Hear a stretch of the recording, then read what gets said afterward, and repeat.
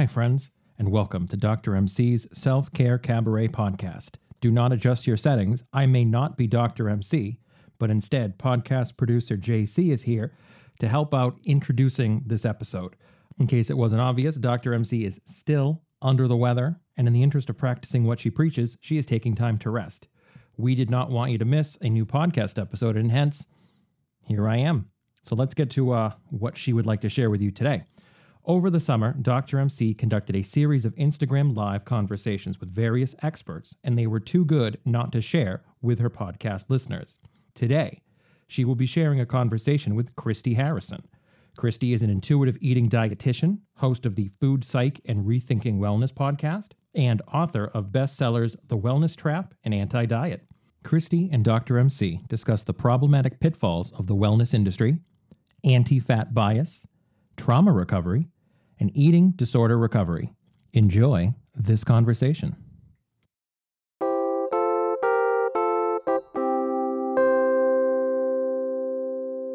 Hi friends, Dr. MC here. Hope all is well. Just jumping on here. I will be joined in a couple of minutes by Christy Harrison.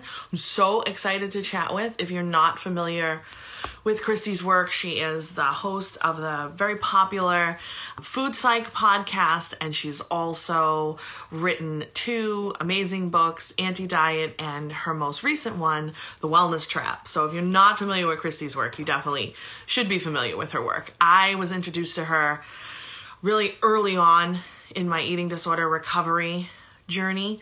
So probably, I think it's been about 8 years at this point. So about 8 years ago, I was introduced to her work when I began working with Anna Sweeney, and been following her for a long time. So I'm so excited to chat with her. So she should be jumping on soon. See some comments. Yes, I'm in my new I Dream a Genie chair. The space that I'm in, which is my office space, I've been reimagining it to kind of have the vibe of Genie's bottle from the TV show I Dream a Genie. So I bought this awesome pink chair, which is super comfortable and sturdy. So shout out to TOV Furniture for that. And there's some other areas of the room you should follow along. I haven't revealed the full room yet because we're still working on it. But there's going to be doing new curtains on the other side and some other fun things. And I got to get my art up on the wall as well. So it definitely has the I Dream a Genie vintage vibe. We got some fun.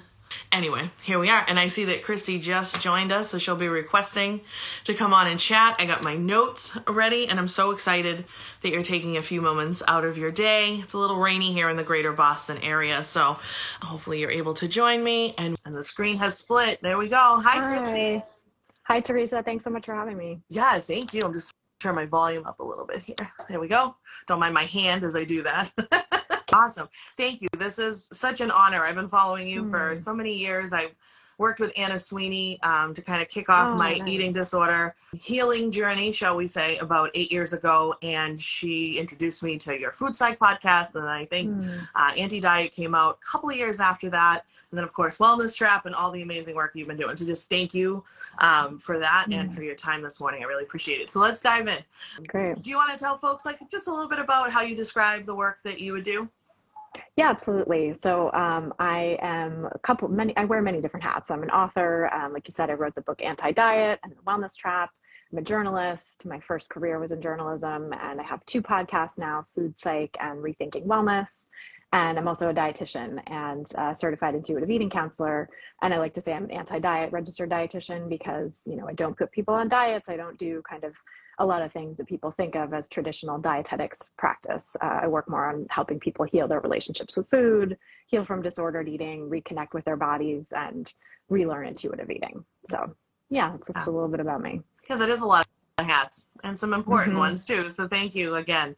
And I remember, when I was first kind of starting the healing journey and working with Anna, and just really I went to Anna with a very specific goal in mind. Basically, I was looking for the recipe for her to help me on how to be thin and just be done with it and be thin for the rest of my life. That's not what I got, because that's not how it works. I didn't understand that then. And, she's the one that really introduced me to intuitive eating and joyful movement and all of that, and really body acceptance and fat acceptance. And of course, that's been a journey, and I don't mean to diminish it or the ups and downs that have come since then. But yeah, definitely early on, a lot of your food psych episodes were very helpful too. So I didn't realize you had a second podcast now. I must have missed that one. So yeah, that's a lot. I manage one podcast on my own. So. I've actually recently stopped making new food psychs for the time being. I had kind of our final season, and then I transitioned into this new podcast, which is sort of picking up where we left off with food psych and delving more into some of the ideas in the new book. So awesome. Yeah, it's exciting. Yeah. So in your new book specifically, you talk a lot about, all the pitfalls of the wellness industry, shall we say. So I work, in addition to my Dr. MC self-care cabaret work, where I help folks learn and understand what self-care really means and why it's so critical. I also am a administrator in a public day school. So how would you explain, let's say, to a 10-year-old how, like, some of the pitfalls of the wellness industry? Yeah, I think kind of the biggest overall pitfall is that it frames itself as helping people's well-being, and in fact often detracts from it. It often does the exact opposite of what it's claiming to do. So we see this with the diet culture aspect of wellness, certainly, where people are promised thinness, they're promised perfect eating and like digestive health through eating very specific ways. And of course, diets don't work, and people often end up totally getting mixed up in their relationship with food, feeling really disordered around food, getting into restrict binge cycling and all of that. And so that's one huge way that the wellness industry fails us. And then there are many other ways too. I think, another one is that it sort of makes people more susceptible to misinformation and even disinformation, which is false information intentionally spread to deceive people. And so people get, really caught up in things that don't have good scientific evidence behind them, that aren't really going to be helpful, but that are promised to be helpful. And, I think we see a lot of this on social media. We see influencers who don't have any sort of credentials spreading wellness misinformation, talking about things maybe that worked for them, or maybe selling a supplement or sort of working for a company behind the scenes, and maybe not necessarily making that super clear, but, saying that something really worked for them, help them lose weight, help them fix their health. And oftentimes that comes along with this sort of denigration of conventional medicine as well. And, conventional medicine is not perfect. I have multiple chronic illnesses myself. I've been through the ringer to get diagnosed with them, to get diagnosed with conditions and get help for them with conventional doctors. And I've seen so many providers who weren't empathetic, who weren't able to really figure out what was going on for me, who felt dismissive. So I know that there are a lot of problems in the conventional healthcare system, and that's, I'm someone with privilege and insurance and access to care. And so for people with fewer privileges than that and in more marginalized identities, it becomes even harder to get quality care. The weight stigma in medicine is totally rampant. And so I think people don't have a lot of great access to care, not to mention racism in conventional medicine and all of that.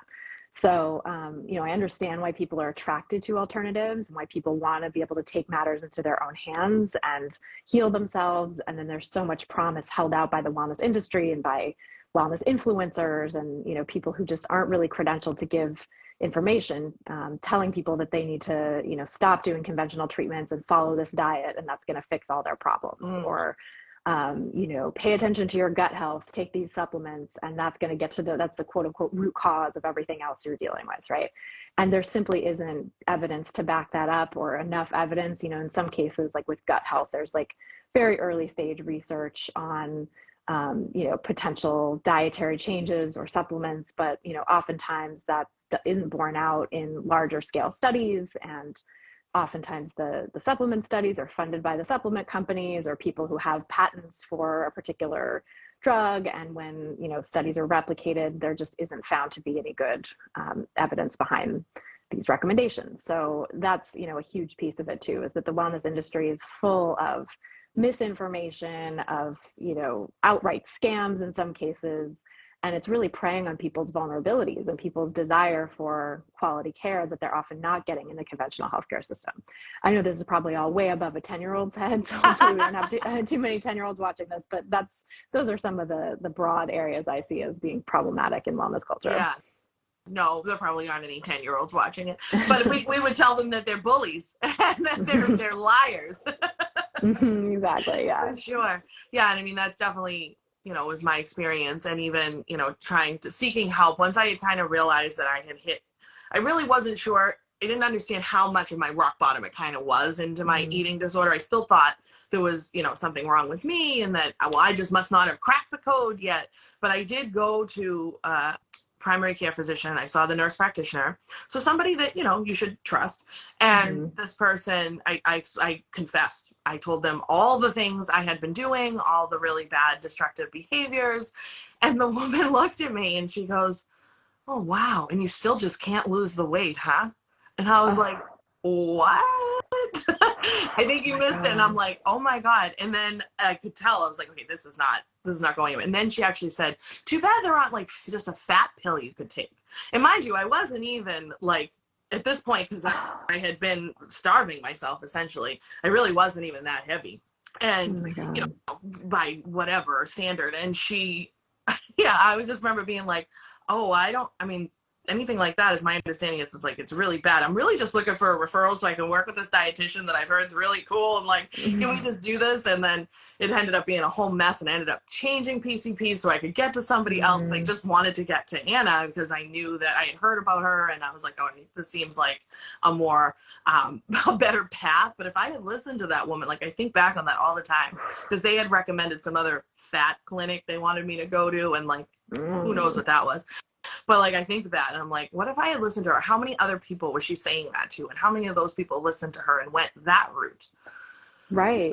Which is why I think so few people get the help and care they need for eating disorders and disordered eating. It's just rampant. And yeah, it's so sad that primary care providers aren't more educated on eating disorders and don't understand, the stuff that you were telling her. It's like that deserves empathy and support and care and referrals and, whatever else she could give, not like, "Oh man, well, you just couldn't lose the weight." Right. Well, it's like what's wrong with you? The opposite direction. Yeah. Yeah, no, 100%. So, I mean, and like you, I had been kind of a lifelong dieter for many years to kind of get to that point till things really spiraled out of control. Because I find, for me, at least, anytime like the new diet, I'd gain the weight, gain a little bit more, then it was okay, now time to start again. I'd tighten the screws a little bit more every time. It's like, nope, this one's going to work. This one's going to work. Now we got it. It's this one. It's keto. It's this. It's that. So what's some advice that you might give to someone who is convinced that like this one will work? This is the one. We're going to try this new diet. Yeah. I mean, first of all, I totally empathize with people in that position. I was in it myself many times too. And so I don't want to, shame anyone for thinking diets are going to work or for wanting to try a diet. Right. Like there's so many sociological reasons why people are pressured into that. And I think it's really important to take the long view and sort of look at the whole trajectory of the diet. So the typical trajectory is that people lose a little bit of weight in the short term and then end up regaining it in the long term. And that's how diets work, right? It's like, almost all diets, virtually every diet that is, people could possibly go on is going to have that effect. Virtually all people who go on diets are going to have that experience where they might lose some weight in the short term or not. A lot of people don't even lose weight on diets in the first place, but those who do, you'll see some weight loss in the first 6 to 12 months, and then weight gain starts happening more and more rapidly over time.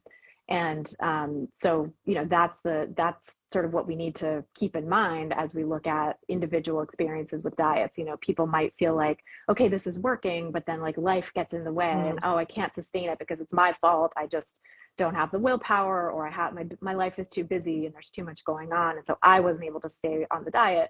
But if I had just stuck with it, if I had just kept going on this diet, I would have been, lost the weight and kept it off forever, right? And that simply isn't true. The idea that life gets in the way or that it's somehow your fault for not having enough willpower, it might be true that life gets in the way in the sense that like you want to have more of a life than diets will allow you to have. But diets are not designed to work in the long term in that way. So there's always going to be something that comes in. And even for people who do stay on a diet, and keep following the plan really strictly long term, oftentimes they'll still regain the weight, even doing the same things. And that is physiological. That's our body's way of protecting us. That's our body's way of ensuring our survival. And so, when our bodies sense famine and restriction and too little energy coming in, there's a series of biological adaptations we have to make us regain the weight, to make us hungrier and less satisfied when we eat, and think about food more and have more food seeking behaviors, and be driven towards foods that are higher energy, that are going to give us more bang for our buck. And so, all of those things are kind of built into the human system, for the vast majority of people. There are some people who have sort of more, just restrictive type of eating disorders who don't really have those sort of biological adaptations. And that's another whole can of worms, right? For someone who starts a diet and then it begets more and more and more restriction, and suddenly your diet is very limited, you're not getting enough to eat, and you're having all kinds of other complications, right? So diets can spiral into anorexia for people, but oftentimes they will, result in more like a binge eating or restrict binge cycling, or just, even if it's not technically binging, it's like restrict rebound, where you're rebound eating to try to make up for all the food that you were missing. And that's really natural, and that's our body's way of protecting us. So to try to understand that and have compassion for that, if and when that happens to you on this diet that you're really excited about, know that it's not your fault, that this is how diets, again, are really designed to work, even if they say otherwise, right? They try to convince us that it's our fault when we can't stick to the diet or when the diet stops working. But actually, this is, what happens with virtually every diet. So you're not alone. There's nothing wrong with you if you can't stick to a diet. It's completely understandable.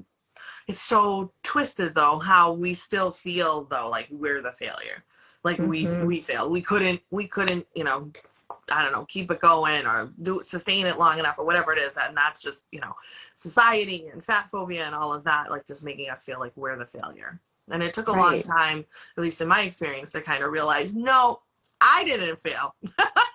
I did not fail. As a matter of fact, my body saved my life. Biology saved my life by those things kicking in, and then all of a sudden it was harder to lose weight, and I couldn't get below a certain point, and no matter how much I tightened the screws, it backfired. Is kind of how I describe it from my own experience. And then the weight came on with a vengeance, and that was my body, in my opinion, probably saving itself, being like, what is happening? Like, we need food. Like, you've been starving me for too long, and over exercising and doing all these other terrible things that were not healthy. And like the amount of time, I think back like to the amount of time and energy that I spent thinking about food, like I don't even know how I had time to like stress out about it so much. Like it was so consuming. So yeah, I definitely empathize with anybody still struggling with that for sure. Yeah, it takes away so much of your life, so much of your brain space, so much time, energy, money, happiness. Yeah.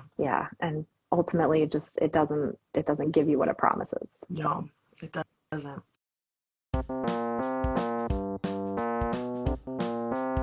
Hey friends, we've got some exciting news for our podcast listeners. Are you ready to take self-care and body positivity to a whole new level? We're thrilled to announce the grand opening of the Self-Care Cabaret Shop. And here's what sets us apart. We are proudly size inclusive, and there are no additional fees for extended sizes because every body is beautiful. We've got a fantastic range of self-care and body love merchandise just waiting for you. From cozy sweatshirts and stylish tees to empowering accessories, perfect for showing off your confidence and self-love. So head on over to drmcselfcare.com/shop and grab your favorite items today. It's time to celebrate you. Cheers.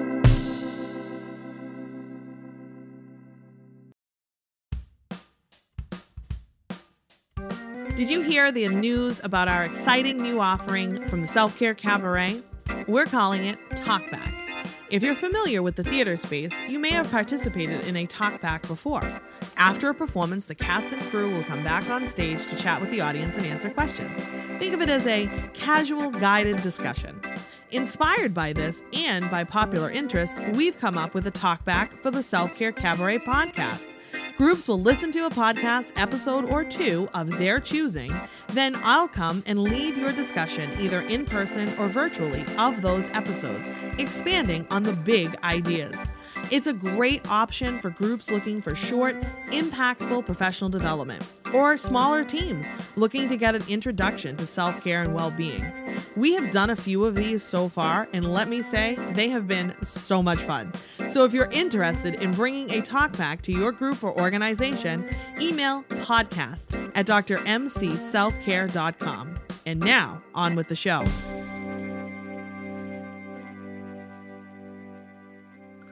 So what might be, maybe some signs for someone if they suspect maybe they're struggling with food or their relationship with food? What might be some early maybe warning signs for folks? Yeah, so there's a number of warning signs. I think one is thinking about food constantly, having thoughts of food that are intrusive throughout the day, even if you've just eaten, starting to think about your next meal or snack. Feeling hungry all the time, right? And that can take many forms. So, one sign of hunger is constant thoughts of food. Another is, fatigue, difficulty concentrating. There are things that are sort of, feel more psychological that might seem on the surface to have nothing to do with hunger, but actually are signs of physiological hunger for many people. Headaches, nausea, those kinds of things are often signs of extreme hunger.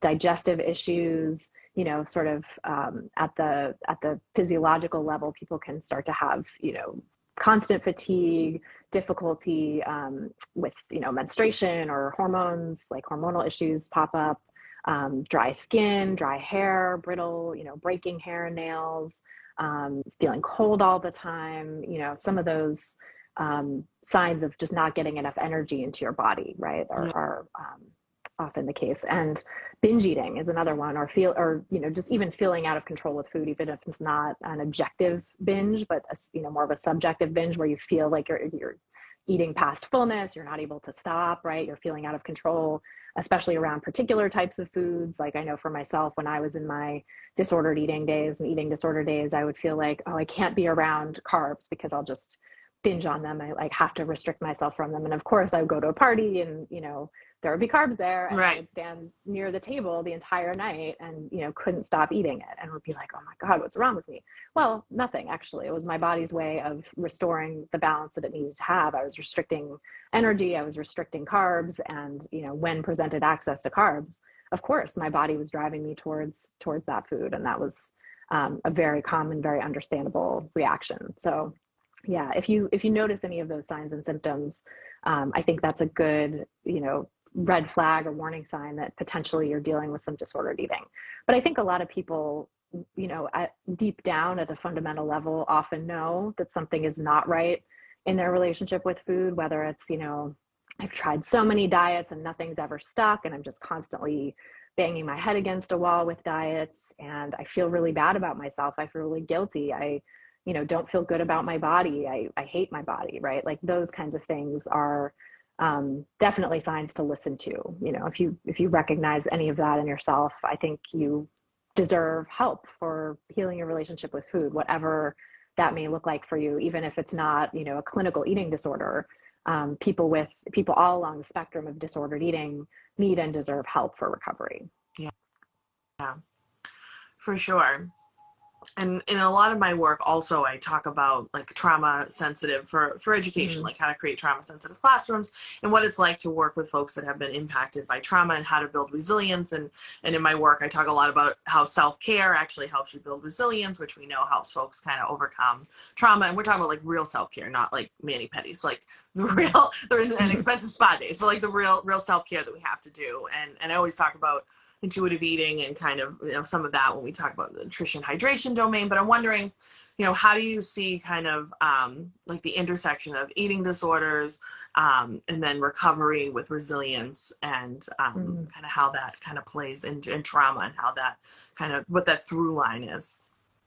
Yeah, I think one aspect of trauma, I'm someone with PTSD myself, so I've had a lot of experience personally with trauma recovery and done a little bit of, investigating into the evidence. And what I found is really that trauma often disconnects us from our bodies, right? We're often not engaged with what's going on sort of below the neck. Like oftentimes we'll really live in our heads and not be connected to, signs and symptoms coming from the body, like hunger and fullness cues, or like, pain and chronic conditions that might be happening. And trying to get a handle on all that can feel really overwhelming too when you're really disconnected from your body. So I think, one way that intuitive eating and, recovery from diet culture can be helpful and sort of an adjunct to trauma recovery, and I think helps things build on itself too, is that it helps people reconnect to their body's cues in a specific way. You kind of start out in this specific domain of hunger and fullness, but that can have ripple effects across all kinds of different, physical sensations and cues, and also can have ripple effects into recognizing like, okay, when I'm starting to reconnect with my hunger and fullness cues, it brings up a lot of emotions. It can be really tough to heal from diet culture, to let go of dieting, to let go of this sense of hope that dieting might have given you, or the sense of distraction that it might have given you, right? That it can sort of distract sometimes from some of the deeper issues, and it can feel like it's a coping strategy for a lot of people, right? And it's a coping strategy for, external oppression for some people as well, right? From the fat phobia that people face in society, in their families, internally, externally. And so there's that piece of it too, right? Is like learning to cope with those external forms of oppression in ways, obviously we need to change society to make that not happen in the first place, right? But also, while we're doing that, while that's, a long road ahead, individuals can have some self-care strategies to be resilient towards those things as well. But I think intuitive eating, I've often had clients tell me, and I know this was my experience too, of feeling like once I started, tapping into my intuition around food, I also started tapping into my intuition around other things about, relationships and what feels safe and good versus what's triggering anxiety and sort of intuitively feels off. I've found this in my like information literacy work too, that sort of tuning in intuitively to like what feels good and what feels like, oh, there's something just a little bit off here. And I'm getting this like, subtle feeling that something's not right.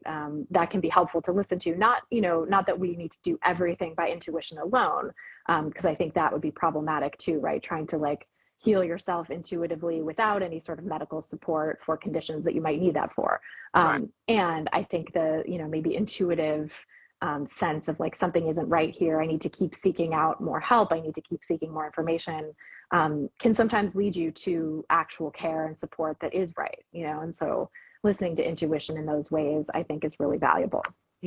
Yeah, for sure.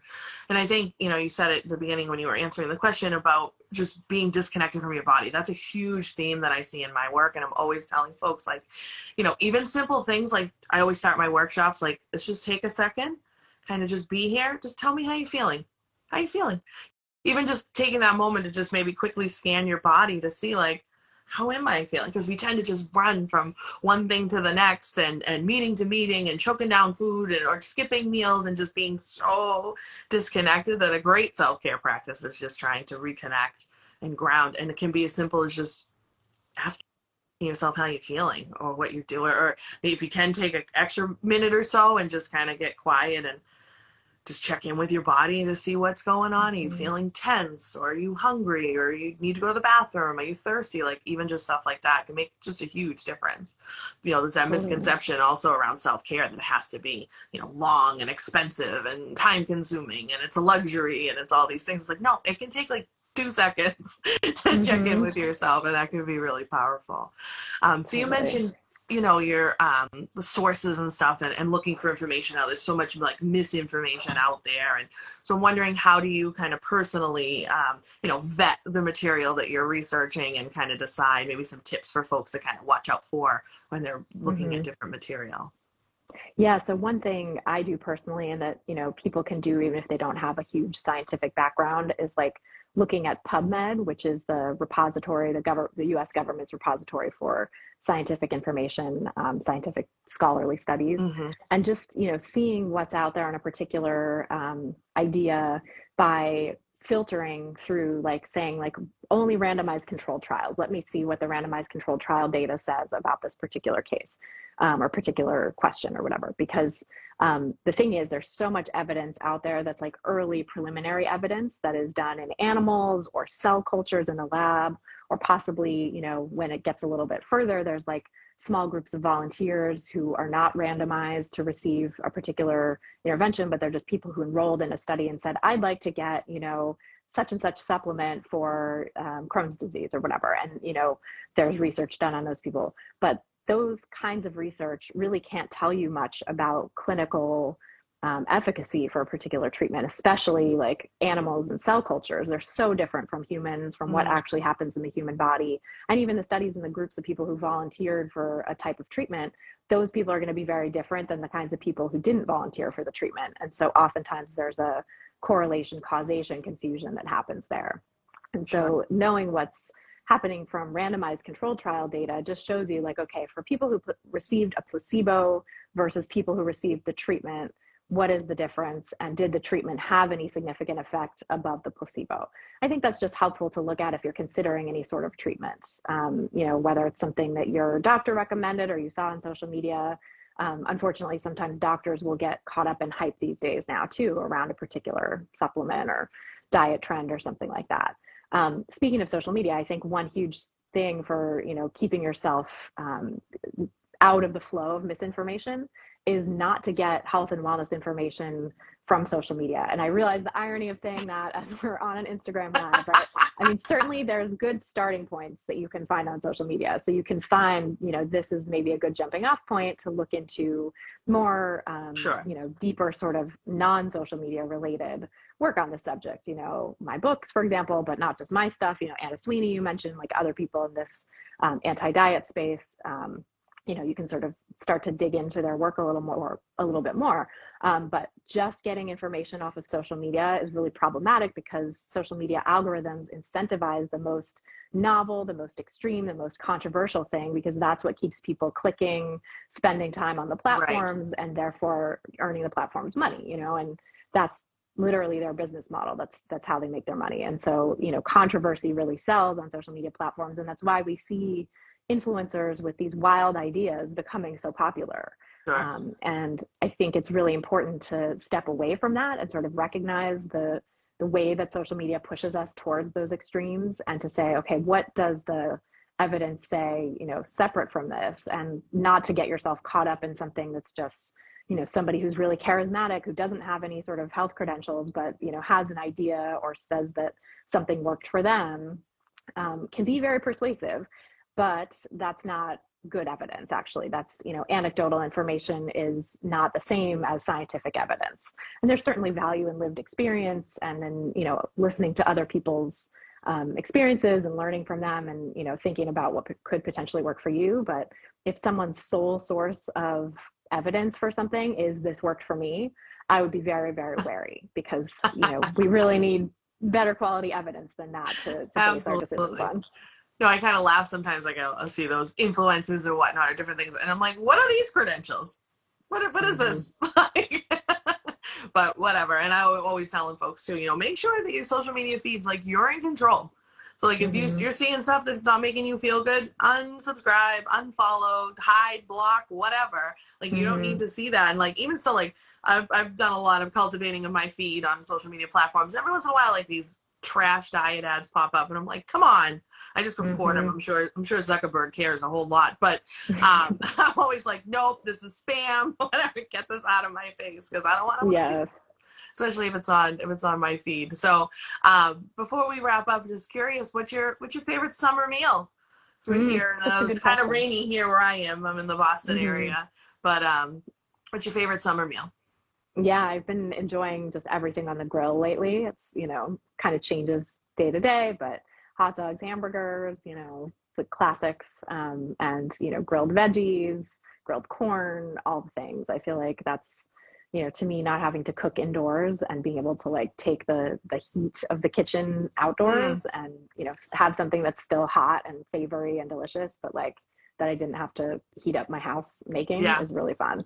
And just grilling with friends and stuff is always fun. So yeah, we like to do that too. We have, my husband and I, we have a little area of our yard. We call it the bistro, and that's where we can eat al fresco out there. And he's really good on the grill. And we've gotten pretty creative. We grilled pizzas before. That's fun. And all kinds of things. So that's fun. So yeah, it's definitely grilling season. So for sure. Yeah. Well, thank you so much. I want to be respectful of your time. We've been on for about a half hour. I really Just thank you for all the work you're doing and continue to do. And I very much appreciate you.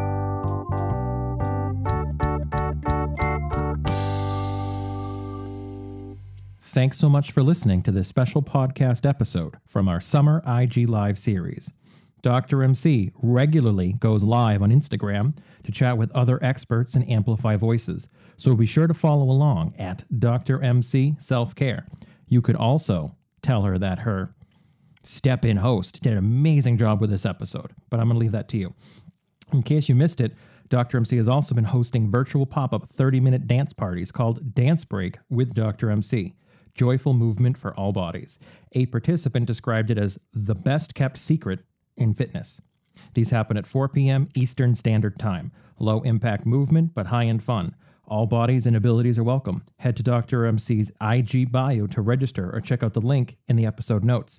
See you next time. Maybe it'll be me. Maybe it'll be Dr. MC. Too soon to tell.